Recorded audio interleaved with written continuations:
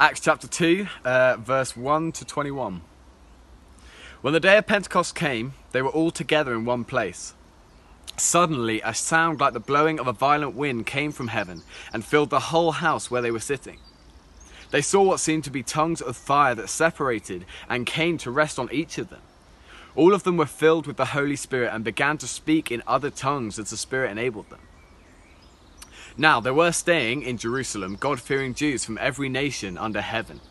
When they heard this sound, a crowd came together in bewilderment because each one had heard their own language being spoken. Utterly amazed, they asked, "Aren't all these who are speaking Galileans? Then how is it that each of us hears them in our native language? Parthians, Medes, Elamites, residents of Mesopotamia, Judea and Cappadocia, Pontus and Asia, Phrygia and Pamphylia, Egypt and the parts of Libya near Cyrene, visitors from Rome, both Jews and converts to Judaism, Cretans and Arabs. We hear them declaring the wonders of God in our own tongues." Amazed and perplexed, they asked one another, "What does it mean?" Some, however, made fun of them and said, "They've had too much wine." Then Peter stood up with the 11, raised his voice and addressed the crowd. "Fellow Jews, and all of you who live in Jerusalem, let me explain this to you. And listen carefully to what I say. These people are not drunk as you suppose. It is only 9 in the morning. No, this is what was spoken by the prophet Joel. In the last days, God says, I will pour out my spirit on all people. Your sons and daughters will prophesy. Your young men will see visions. Your old men will dream dreams. Even on my servants, both men and women, I will pour out my spirit in those days, and they will prophesy. I will show wonders in the heavens above and signs on the earth below, blood and fire and billows of smoke. The sun will be turned to darkness and the moon to blood before the coming of the great and glorious day of the Lord. And everyone who calls on the name of the Lord will be saved." Fellow Israelites, listen to this. Jesus of Nazareth was a man accredited by God to you by miracles, wonders and signs which God did among you through him, as you yourselves know. This man was handed over to you by God's deliberate plan and foreknowledge, and you, with the help of wicked men, put him to death by nailing him to the cross. But God raised him from the dead, freeing him from the agony of death, because it was impossible for death to keep its hold on him. David said about him, "I saw the Lord always before me, because he is at my right hand. I will not be shaken.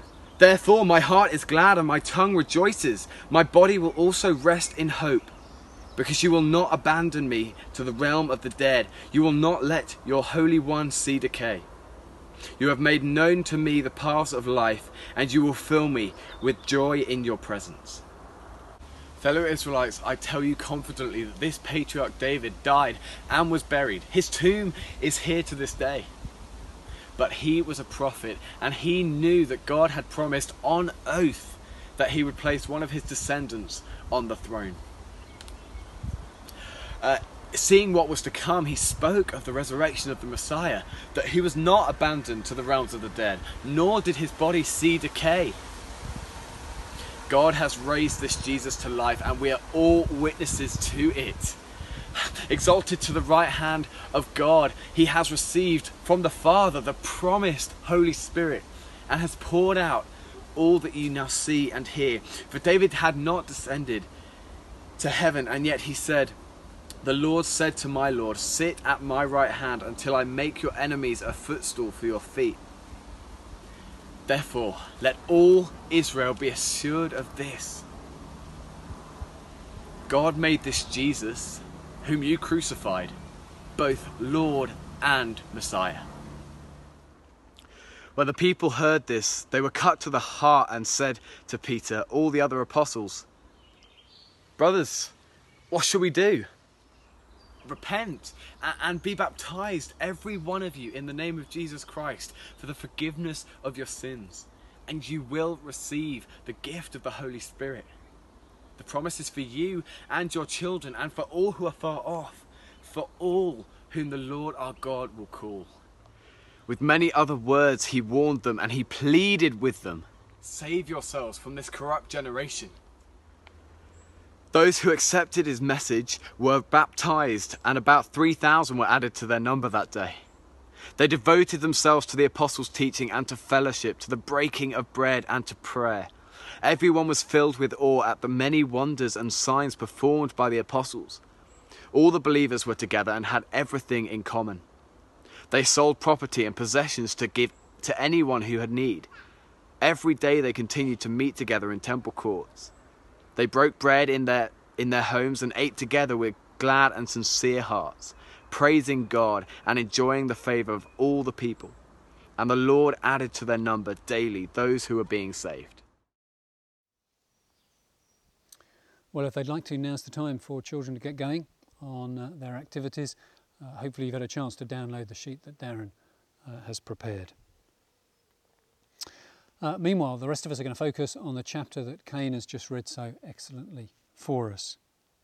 They say, don't they, that it's easy to miss the wood for the trees, to so focus on individual bits and pieces that you miss the big picture. And in a sense, in covering this whole chapter, I'm very conscious of the danger that we'll get lost in some of the detail and not see the whole sweep of things. So the headings I've got capture something of the big picture. We're going to begin by looking at the shape of the chapter, then the centrepiece of the chapter, and then the dynamic of the chapter as a whole, where it moves, who it concerns, and how it gets there. So first then, the chapter as a whole. There are here two visions of human society, one at the beginning and one at the end. It begins with the world that we know, a world that's marked by division and disunity, where people speak different languages and struggle to make themselves understood or to be able to understand other people. We see it there in verses 9 through to 12, where we read that Parthians, Medes, Elamites, residents of Mesopotamia, Judea and Cappadocia, Pontus and Asia, Phrygia and Pamphylia, Egypt and all the rest. Each of them speaking their own language, with their own culture. And they make up a world where difference so often leads to suspicion and separation and dispute. We do that, don't we? We lay claim to our territory, our distinctiveness, our identity. And often the way that we do that is by emphasising why I am not like you. Now, the particular emphasis here is on linguistic difference. But cultural, social and economic differences can all play their part in creating a world that's divided, where exclusion and isolation, loneliness and separation are the order of the day. It's the world of Babel, where scattering and confusion and the absence of a common tongue have done their worst. And it occurs to me that it's also our COVID world. All the things that we're learning to hate about this lockdown experience are here, aren't they? The sense of being isolated and alone, separated from others. And also with that threat of conflict hovering below the surface. Of course, it's not COVID that's created this, it's been here all along. Our self-assertion creates these divisions, the divided world that we experience. But what a contrast as we come to the end of the chapter. Such a different vision of a community marked out by unity and love. Listen again. Look at verse 44. All the believers were together and had everything in common. They sold property and possessions to give to anyone who had need. Every day they continued to meet together in the temple courts. They broke bread in their homes and ate together with glad and sincere hearts, praising God and enjoying the favour of all the people. It's an idyllic picture, almost utopian in flavour. Everything in common. Shared possessions, shared lives, shared worship, shared joy. We sense its rightness. We're immediately drawn to it, attracted to this vision of lives shared and united. And I guess that, again, our COVID lockdown has only heightened the desire that we feel for such a thing. How badly we want to be together again, properly together, sharing meals, sharing homes, sharing friendship, sharing love. That the picture we have here, I think, is intended to be for us a little taste of heaven. Because I think that's the way that the chapter works. It takes us, as it were, from unnerving hints of hell to wonderful anticipations of heaven. The divisions that we begin with are rooted in self-centeredness, because whenever I make life about me, myself, I, and there's no room for you, then I've set a certain trajectory, and that trajectory is towards aloneness. These hints of division and separation and isolation are echoes of the lostness of hell, where God says to us, your will be done, and your will is for yourself, and yourself alone, and you will be alone. While in contrast, the closing scene of love and unity and mutual care serves for us as a picture of the togetherness, the mutual love of heaven. And however imperfectly, and you and I both know that it is hugely imperfectly, the church is supposed to be a picture like this, to provide a pattern, a hint, an echo of what God has in store. So there's the trajectory of the chapter. From what we dread, being separate and alone, to what we yearn for, being connected and at one. But how on earth do you get there? How do you make that journey? Well, come to our second point, at the centrepiece of this extraordinary chapter, which we discover is Jesus himself. There are extraordinary things in the chapter, aren't there? A sound like the roaring of a mighty wind, flames that seem like tongues of fire resting on the apostles, this strange speech that was understandable to all these people in their own languages. But these extraordinary things need explaining, and the explanation focuses on Jesus. At verse 22, fellow Israelites, listen to this. Jesus of Nazareth was a man accredited by God to you by miracles, wonders and signs, which God did among you through him, as you yourselves know.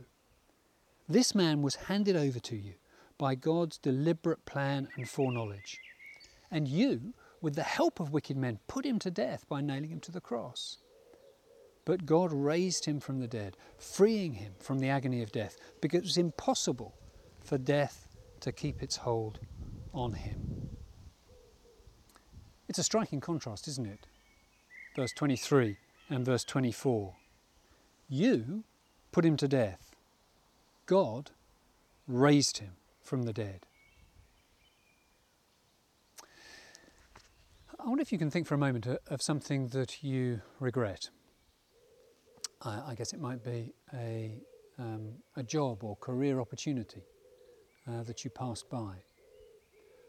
Or it might be a relationship, a friendship that you didn't pursue. Or it might be a journey, a travel, a holiday, a gap year that you never in the end took. And at the time, it didn't seem important. It was only afterwards that you realised what an opportunity it had been, what possibility there was in that relationship, that career. But by the time you realised that, it was too late. The moment had passed, the opportunity was no longer there. And if that was something really significant, then you will know that the pain of regret can be profound, terrible, overwhelming even.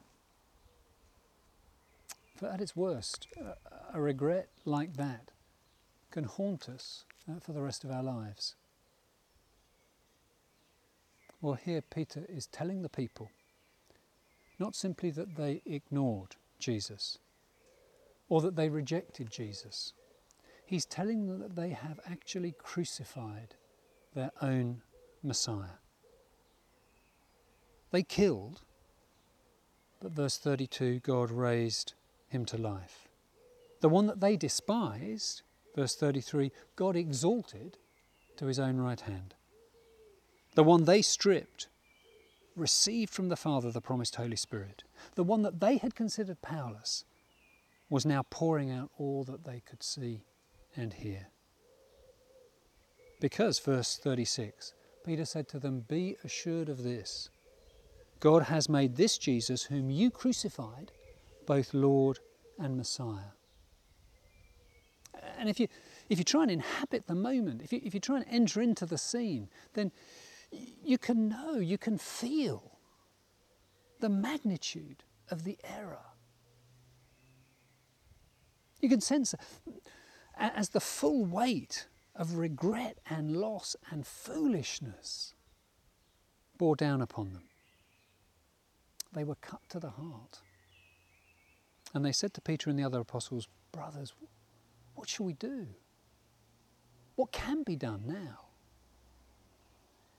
And to their amazement, to our amazement, to any sane person's amazement, the answer is that there is something that can be done. There is something that will be done.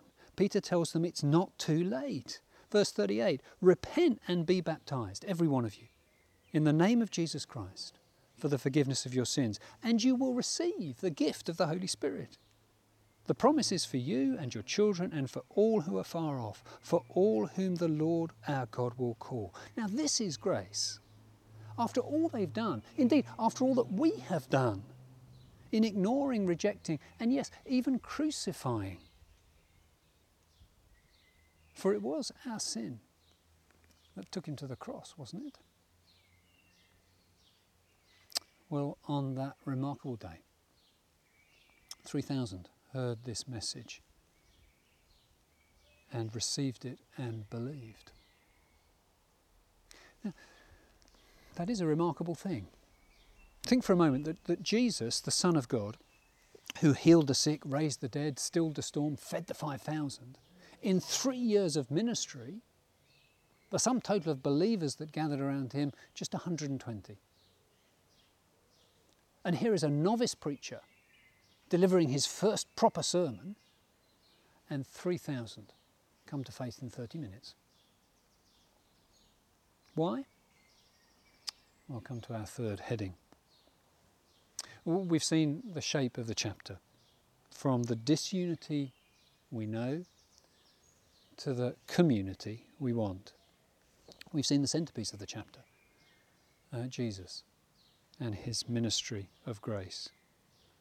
And now we come finally to the dynamic of the chapter, the spiritual power that drives this transformation forward, which is found in the person of the Holy Spirit. Holy Spirit is everywhere in this chapter, isn't he? He's represented in the violent wind, a wind that Nicodemus discovered, blows as it will. We know not how or where. The Holy Spirit enables the speaking in tongues, enables understanding to the peoples. The Holy Spirit emboldens Peter to stand up and speak. He opens the ears of Peter's hearers. The Holy Spirit convicts the people of their sin, and the Holy Spirit grants repentance unto faith. And then finally, the Holy Spirit enables the community, of verses 42 through to 47. And that same Holy Spirit, he is still at work today. Because we live in the age of the Spirit. These last days, as verse 17 puts it. God has promised, we're told there, to pour out his Spirit on all people. In other words, no one is excluded from the possibility of receiving this spiritual gift. And what a difference it makes. Not 120, but 3,000 coming to faith. Isn't this why, do you think, when the disciples were amazed at the things that Jesus did, Jesus said to them, do you remember? He said, you will do even greater things than these. Isn't this what he meant? That when the Holy Spirit came in power, the miracle of new birth, new life, the miracle of people coming to faith would take place. And here we see it happening. Well, our time's gone. I said that I wanted us to try and see the wood and not get distracted by the trees. And what we've discovered here is a chapter that takes us from the dread of isolation, echoed in our lockdown experience, and lands us in the community that we yearn for. We've also seen that the path from one to the other is the person of Jesus Christ, and that the one who energises, mobilises that transformation is the person of the Holy Spirit himself. Well, two thoughts quickly as we close. First, a thought for those of you who haven't yet made your mind up about the Christian faith. Those of you who maybe, had you been there on that first day of Pentecost, would be on the edge of the crowd, gazing in, wondering what on earth this noise and fuss was all about. Well, can I say that if that's you, then could I encourage you to come closer, hear more, try out this Christianity Explored course that we're about to get going with. Join us in a couple of weeks for that evening with Michael Otts. In other words, if this morning you have sensed the loveliness of the community that is anticipated here, then see if it isn't God's Holy Spirit who's prompting that yearning in you, and who is also prompting you to find out more. And for others who are Christian believers, well, I think the question for us would be, are you hurting? In other words, do the losses which social distancing are forcing upon us, do they hurt? Because they should. It should bother us, it should pain us not to be together physically as church.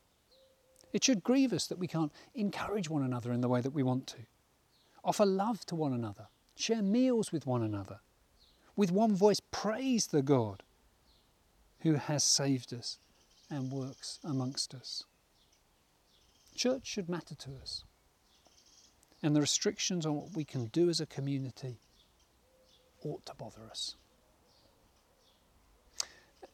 If they don't, or they don't bother us as much as we realise they should, then cry out to God to restore a passion for the people that God has called you to be a part of. And in fact, let me end by doing just like that. Let me lead us in a prayer. Let's pray together. Father God, we cry to you, first with praise that you have worked in this extraordinary way to bring an end to disunity, that by the power of the Holy Spirit you form for yourself a people for your own possession, a people who you united around the person of Jesus Christ. And we pray that for those of us in Cambridge at Christ Church, and for those up at Terrington St Clement's, you would establish a community of faith that would bring you glory. That would encourage those of us within and be attractive to those without. As we learn to live in love and unity together. And we pray this for your own greater glory. Amen.